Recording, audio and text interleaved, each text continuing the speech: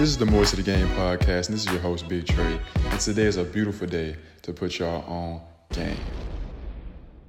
More to the Game, we got a banger of a podcast today. Today's episode, we're going to talk about how to go pro. Everybody wants to go pro, but not everybody's good enough. Not everybody is fortunate enough. Not everybody has the situation in their life that allows them to pursue their sport professionally. Because there are sacrifices to make if you want to go down this road. And I'm not just going to talk about it from the basketball side. Also with football, volleyball, whatever sport you may play. But first things first, you got to evaluate yourself honestly. Look at your resume. Look at your skill set. Look at the film.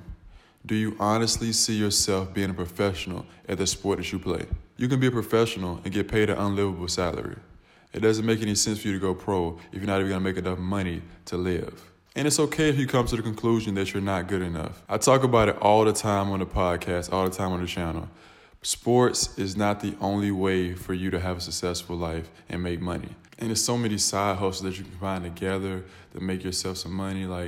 It gets to a point where it's too easy for people nowadays to make money, so you have no excuse. But if you do see yourself being a professional, I'm here to give you advice on how to make it happen. You came down to the decision that you're good enough to make it pro in your sport. You have the right situation to be a professional athlete because it comes with a lot of sacrifices, especially if you're someone that's going to have to play their sport in a different country. A lot of people don't get to pursue their professional dreams because of injuries, family and kids. The money just doesn't make sense for them specifically.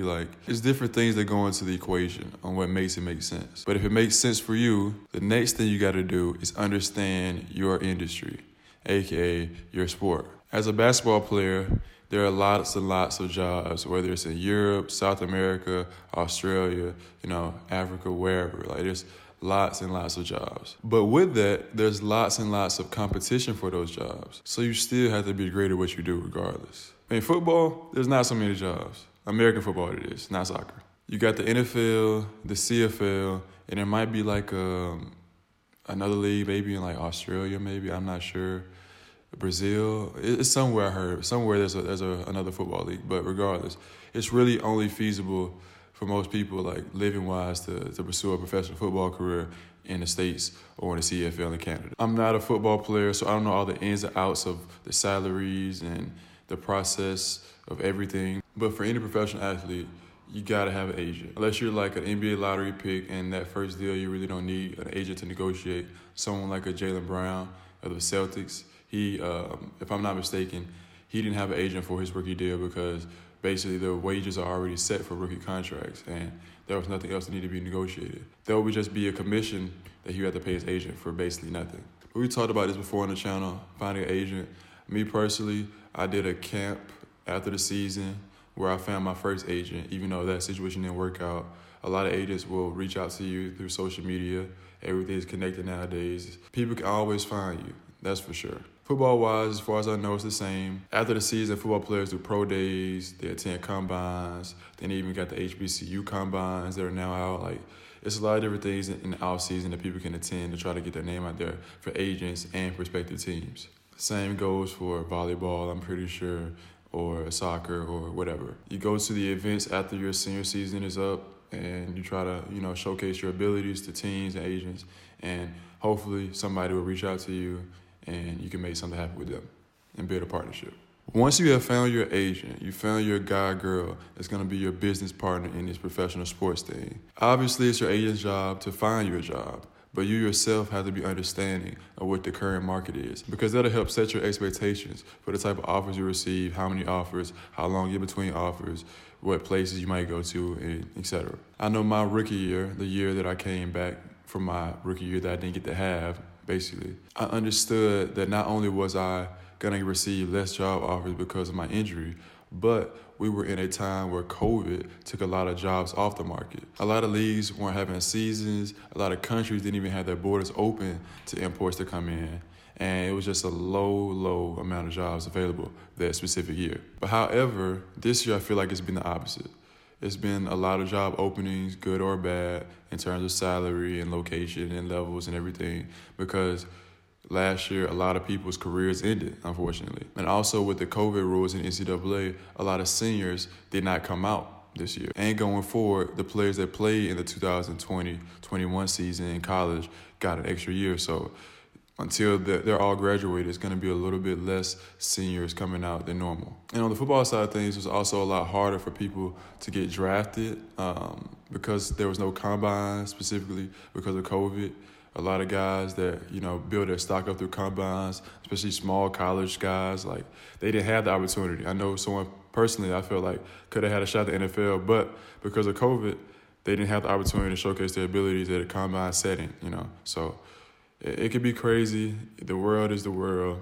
You just got to roll with the punches. Yeah, evaluate what the current market is in terms of professional jobs in your sport to set your expectations for the season and the offers you receive. And when the offers do start coming in, you get that draft buzz or you get these teams overseas looking at you here and there. You need to have a good idea of what type of career you want to have. Understand that systems matter in football a lot. Like, I only played football in high school for a couple of years, but I'm a big football fan, and I understand schemes and all that stuff matters. So if you're really trying to make it, then understand that you need to be trying out or trying to get onto a team. Obviously, it might not be a choice, but try to get onto a scheme that fits your abilities, that fits your play style, that can help you move on and get the next contract. Because the first contract is whatever, but getting to the next one is everything because washout rate is crazy. So many people get one contract and that's it.